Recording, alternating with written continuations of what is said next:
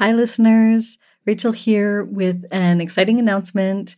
We are holding a summer book club bingo game, and there is a card that you can download, a bunch of prompts for different types of books that you can choose to read to play the game along with us. All the instructions and information on how to sign up are at rachelthompson.co/book club, where you can get your card.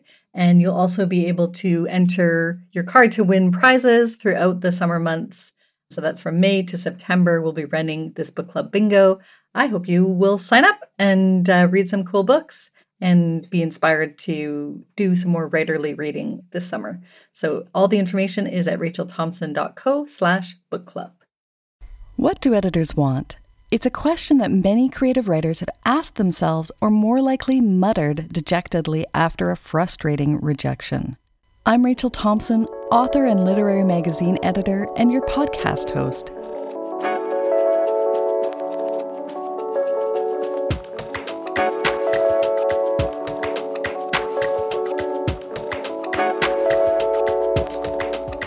The Lit Mag Love podcast grew out of my course by the same name, and I continue to seek out answers to this question of what editors want by going right to the source.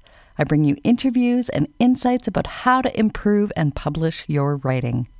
In this episode of Lit Mag Love, a podcast for creative writers who want to publish, I interview Jónína Kirton from Room Magazine about the new web series she's editing called Turtle Island Responds.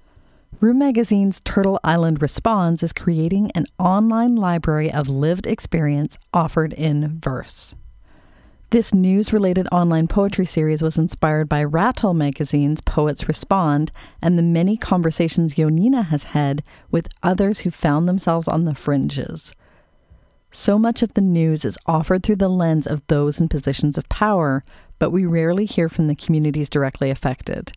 This is an opportunity to voice your responses to current events through the medium of poetry.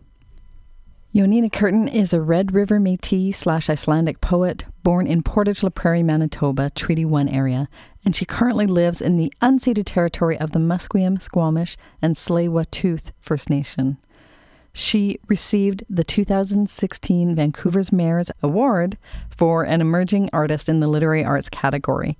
And in addition to being a member of Room Magazine's editorial board, she is currently the curator of their online news-related poetry series, Turtle Island Responds. That's what we'll be talking about today. And she's also one of the co-founders of the reading series Indigenous Brilliance. Jónína also graduated from the SFU Writers Studio, and she is a long-standing member of their advisory board. Another thing to know about Jónína is that she published her first book of poetry at 60, and she shares her wisdom in this episode for older emerging writers, when we also talk about learning and growing politically through our involvement with Room Magazine and working with younger writers and editors. So welcome to Lit Mag Love, Jónína Kirton. Thanks for having me. My pleasure. It's a thrill. So can you tell us about the online library of lived experience offered in verse that is Turtle Island Responds? What do you crave to see in the submissions that you receive there too? It is my hope to eventually hear from all underrepresented and marginalized communities. What I've received so far is remarkable, and in some cases, way beyond my expectations. My vision for the series was that we would begin to see how many things each community has in common, and that supporting one another, being good allies, would make us all stronger. Some of the poems and author statements speak very directly to the need to be a good ally, or they highlight the common issues. Home is a poem that was one of the first published, and it was by my chosen daughter, Zofia Musjev. She writes of her foster care experience, and in her author statement ties us to what is happening in the U.S.-Mexico border. Jude Hayes speaks to being a trans man and notes in his poem, My Blanket, that although they have faced a lot of prejudice as a trans man, that being white does bring some privilege. That poem speaks to their fear for their own safety, and it ends with these lines, which I just love. I can use my blanket of privilege until it wears paper thin to build a safer space for the ones who don't have one yet. I really appreciated that poem. Actually, when I was working with it, it spoke to me in many ways. Even though I'm not trans, I felt many I felt that fear, that understanding of privilege, of not having it and having it. And it's one of my favorite poems, actually. That's beautiful. And did you want to talk about why you called the series Turtle Island Response? Yeah, I am Indigenous. I'm Métis and Icelandic. And I do feel very strongly that this is Turtle Island, not Canada, US, Mexico. I have a number of Indigenous and Icelandic family that ended up south of the border. And I do wonder what life would have been like if we had not been divided by the border and considered to be living in separate countries. And so when I think of where I live, I think of living on Turtle Island, and I think of us all as living on the back of the same turtle. And I really feel that we need to be good allies to each other. Earlier this year, we spoke, and you told me that you read the bios first when it comes to submissions to Room, and I'm expecting even more so when it comes to these submissions to Turtle Island Response. And one thing you told me that I think is such a relief to a lot of people listening to this podcast too, is that you're not impressed by an MFA and you're looking more for lives lived. I mean, I guess it's not that you're unimpressed by an MFA, but that's not what it takes to impress you. So what's impressing you about the submissions that you've received and published so far? Yeah, I do read the bios for Turtle Island Response first as well. And I also read the author statements first.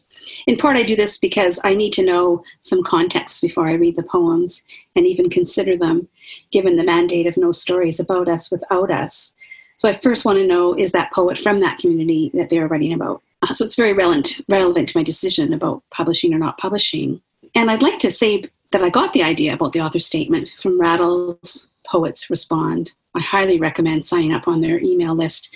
I've gained so much from reading the poems they publish, and often found that reading that what they call brief explanations of the poem were often almost far more interesting than just any bio, because the statement offered very compelling information about the poems and that made them land more deeply, as there was no arm's length distance between the poet, the poem, and the event they were writing about. So for me, that's when I say I'm not as impressed with an MFA. I am more interested in lived experience and things that really hit you. And so what's impressed me the most about the submissions I've received so far for Turtle Island Responds is the raw honesty, the compassion, and the quality of the submissions. And my exchanges with the poems, I often feel their relief at having a place to share not just their poem, but the story attached to the poem via the author statements. It's an honor that they trust me with this work, which at times is painful to read, but I'm committed to being a sacred witness to whatever they want to share. Even if I do not select the poem for publication, I do my best to offer a personalized message of thanks to them for trusting me with their work and their story. I feel quite a responsibility to not just offer a form letter rejection, given the nature of the poems. And when people they're sending you this vulnerable work, this really moving work that you're receiving with such warmth and engagement too, but are there ever times when people send in a poem that you want to accept, but that you have some edits that you want to suggest for them? Yeah, this part's been tricky for me, I have to admit. I do offer some editing of both the poem and the author statement if it feels necessary. A lot of the poems don't require any editing, but sometimes given the nature of the injury, it's recent in nature, something that's caused by the news cycle or in the news cycle, the poem can be still quite fresh. So sometimes it's in need of a little fine-tuning. Sometimes it's a first draft. And it is usually just small things like line breaks. Maybe sometimes a stanza needs to be moved or removed. But whatever I offer is a suggestion. I don't want to have someone have this work come to me and then have them feel like I'm trying to rewrite their poem or affect their story in any way that's negative, that whatever it is, the message that they're trying to tell.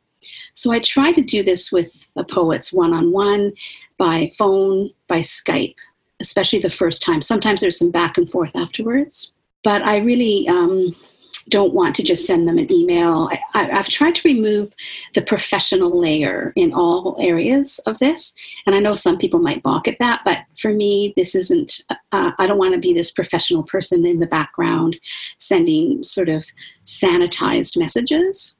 So I'm quite personal sometimes with people. I engage with them. And I have had one poem that there was a line in it that seemed to be calling for violence.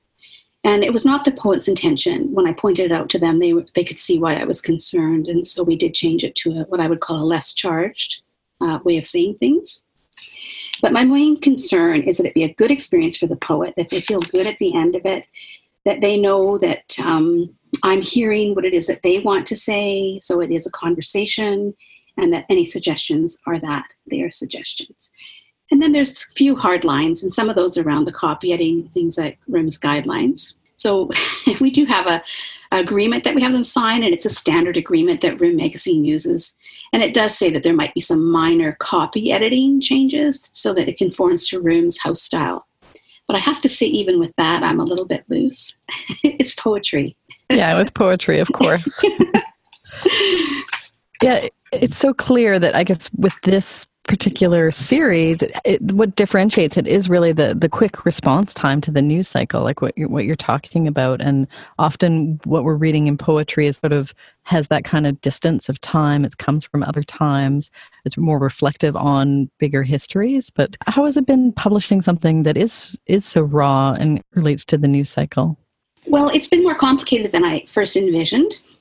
So I've never spoken to Rattle. I don't know how they do it, but they release a poem every week. I'm on my own with this, so I have a wonderful web goddess helping me, Wendy Barron, one of our RIM editorial board members. But I'm the one that reads the submissions and then talks with the poets and does the editing for the first round of edits. She does the other editing, the copy editing. So it's difficult to manage time. So I didn't realize that even with my quick responses, as I can manage them, it's still a bit of a lag. So we're still, a month, a week, 2 months, sometimes 3 months behind the news cycle. But that's still better than a year or 2 or 5. So it's much more complicated than I thought it would be to sort of engage with something so quickly. And the other piece that's difficult is which news piece is most deserving of being published right now. And at first I only had 2 poems per month that I was authorized to publish due to our budget. Now we're up to 4. But even with that, there's competing interests going on. We've got poems about sexual assault are quite common, harassment, and the Kavanaugh issue in the United States brought a lot of those forward. And then we had the Jewish synagogue shootings and the whale that was dying. It's ongoing, right? So it's complicated to manage this. I think for it to be really become something that I would envision it would require more people on the ground. And we talked even before recording about that challenge, all the labor that goes into producing stuff. And the way that you produce things, as I've seen as someone who's on the collective with you, is like this really deep engagement. And you're describing that too, where you're phoning people on Skype. And you're talking them through the work, which is just such a beautiful, deep engagement. Yeah, we don't want to further injure the poet, as it could easily feel like I'm minimizing their concerns if I reject the pieces or in the way in which I edit the pieces. So my goal is, when I'm editing in particular, is to help them strengthen their message, not water it down. But also when I'm rejecting pieces, I try to send a very personal response. I'm not always able to do that. I have to tell you the truth. There's been a couple of times where I was without words in how to respond. Because the material's so difficult? Yeah. Yes. I want to talk about some conversations we've had before. So, I have the benefit of, like I said, we know each other from the RIM Collective. And you will talk often about being a later emerging writer, quote unquote. And, and the fact that the literary magazine world can feel quite impenetrable for older women, again, quote unquote. And even at RIM, we still really skew quite young. So we both publish younger writers, relatively, and then also the collective is made up of a lot of younger editors. So what would you say to our listeners themselves who are older emerging writers about submitting to journals today? It is a tough one. I'm not going to deny that. And I do feel that the world needs the wisdom of our crones and our elders. And I do want to say at this point, too, that Turtle Island Response does publish more than just women. We're interested in pieces from the LGBTQ2S community, so two-spirit, non-binary men, trans men are also welcome to submit. But there is a particular issues for older women writers. They don't feel, I guess they basically feel invisible. And that's a common thing for older women, period. So in the writing world, that plays out as well. So as one of the older board members at Room, I sometimes feel out of step, especially given I'm Indigenous, I have health issues, the pace is daunting, and further complicating things, the technology is beyond me most days. I'm embarrassed to say I just can't seem to learn some of these things. I much prefer paper, and I live in what some would call Indian time whenever and wherever I can. I've reclaimed the name Indian time, or the term, because I really feel that it was a misunderstood thing. When they used to call it Indian time, people used to be thinking of it in a disparaging way. But to me, I often think about cultures and how differently we experience time.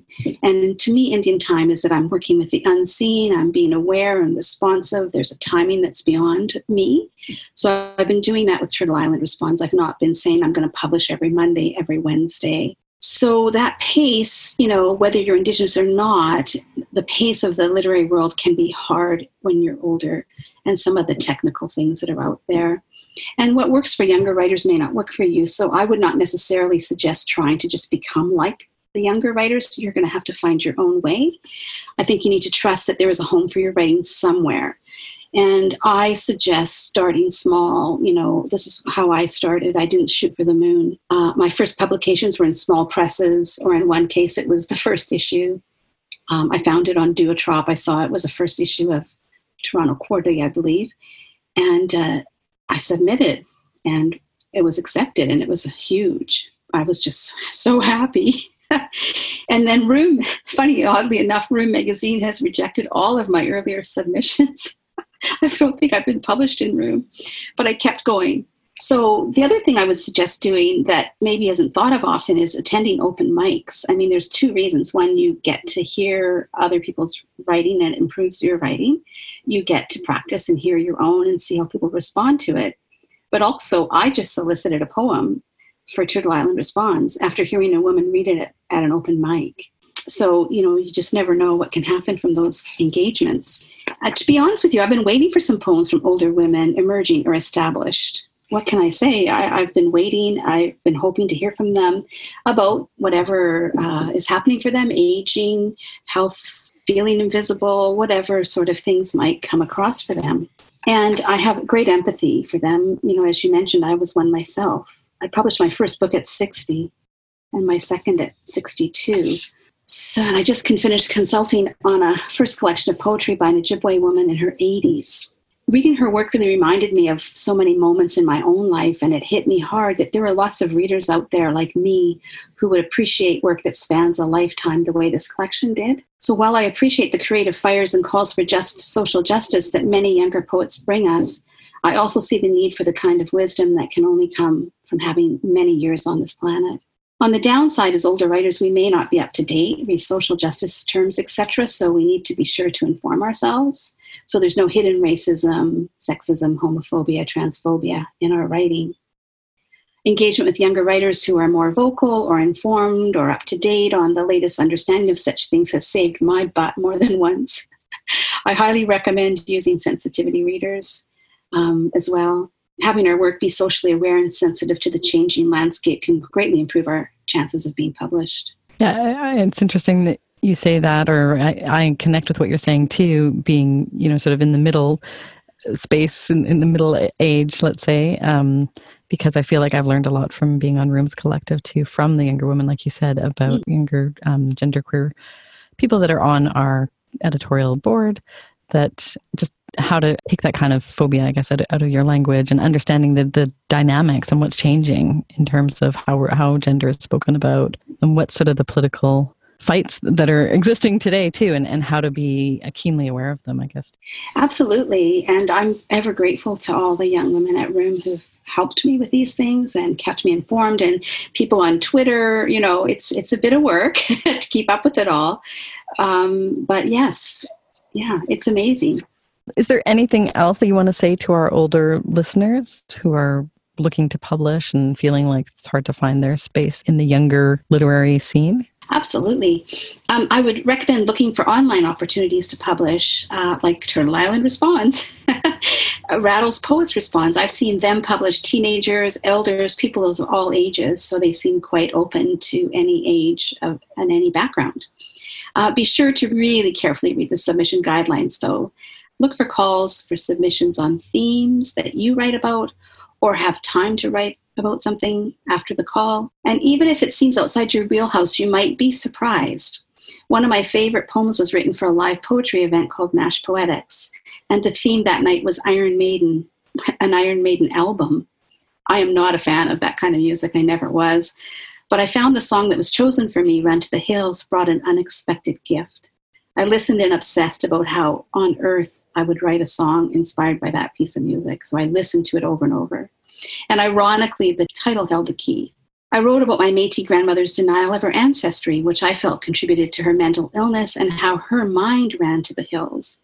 Themes are usually loose and subject to broad interpretation, so you can find a connection and just write. Try not to think too much about your age, but rather your gifts as a poet. What is it that you have to bring to the world? It's there.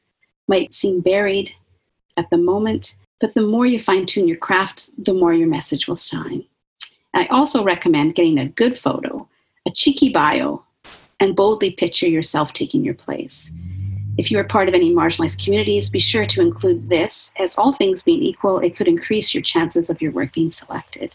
If it feels right, own your age. My bio says I published my first book at 60 and my second at 62. I'm very proud of this and hope that it offers hope to other older, late blooming writers. And when I'm looking for submissions, I look for quirky things in both the poetry, the bios, the author statements. I want to know what is unique about that person and their writing.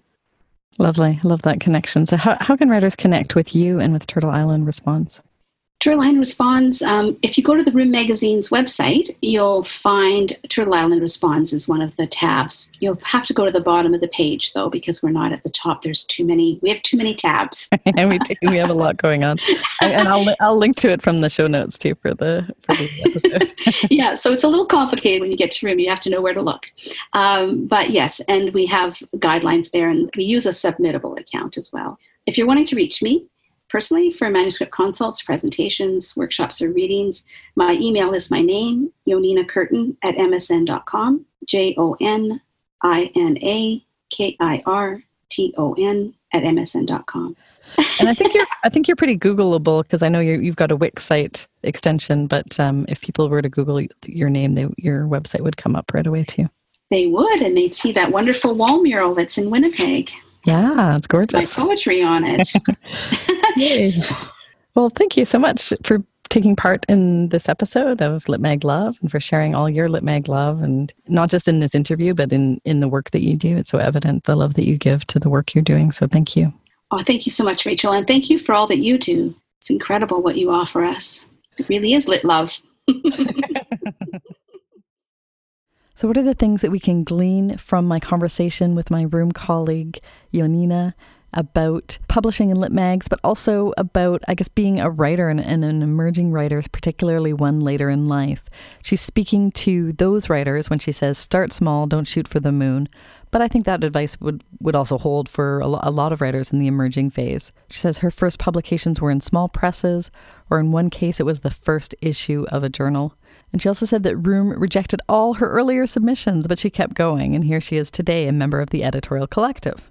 I loved her advice too about get a good photo, a cheeky bio, and boldly picture yourself taking your place. As an editor, something to note is that Jónína is incredibly compassionate in how she responds to your work, so you can really trust her with your words, particularly if they're vulnerable ones, as most of the submissions to Turtle Island Responds are. They're dealing with current events and how news stories, the headlines, are actually impacting the people who are underneath the headlines. And given the mandate of Turtle Island Responds, it's really important that she weeds out any stories. And she does that by reading the cover letter to find out if there's any stories about us without us. That is one of the guidelines of Turtle Island Responds, and it's a practice at Room too, that writing about cultures that you're outside of requires a really active involvement, a really active ability to find sensitivity readers, to really think about, whether this is your story to tell. let's say, and there has to be that really deep consideration for that to ever happen. And she says she first needs to know that the poet is from the community they are writing about, so this is very relevant to her decision about whether or not to publish something. And this is actually the final episode this year of the Lit Mag Love podcast. I want to thank you so much for listening. I want to thank you for continuing to write and submit your work and be brave, as my guest this episode would tell you. And I also want to encourage you to reach out if you have any questions about publishing in Lit Mags. Feel free to find us on all the social media channels. Lit Mag Love is co-presented by Room Magazine, Literature, Art, and Feminism since 1975, and the Lit Mag Love course, an online course to get smart, fearless, and published with lots of help from me. Sound editing for the episode is done by Micah Lemisky, and I'm your host, Rachel Thompson. If you want to give us some love in the form of a review wherever you get your podcast, we would love that, and it really helps other writers discover the podcast. You can find us online at litmaglovepodcast.com or on Twitter, Instagram, and Facebook at litmaglove. Thanks for writing and reading literature, and thanks for listening to Lit Mag Love.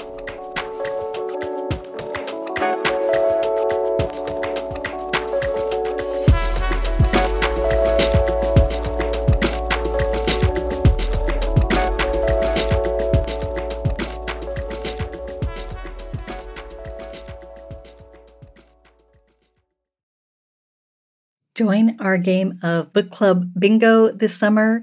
Learn more and sign up at rachelthompson.co/book club.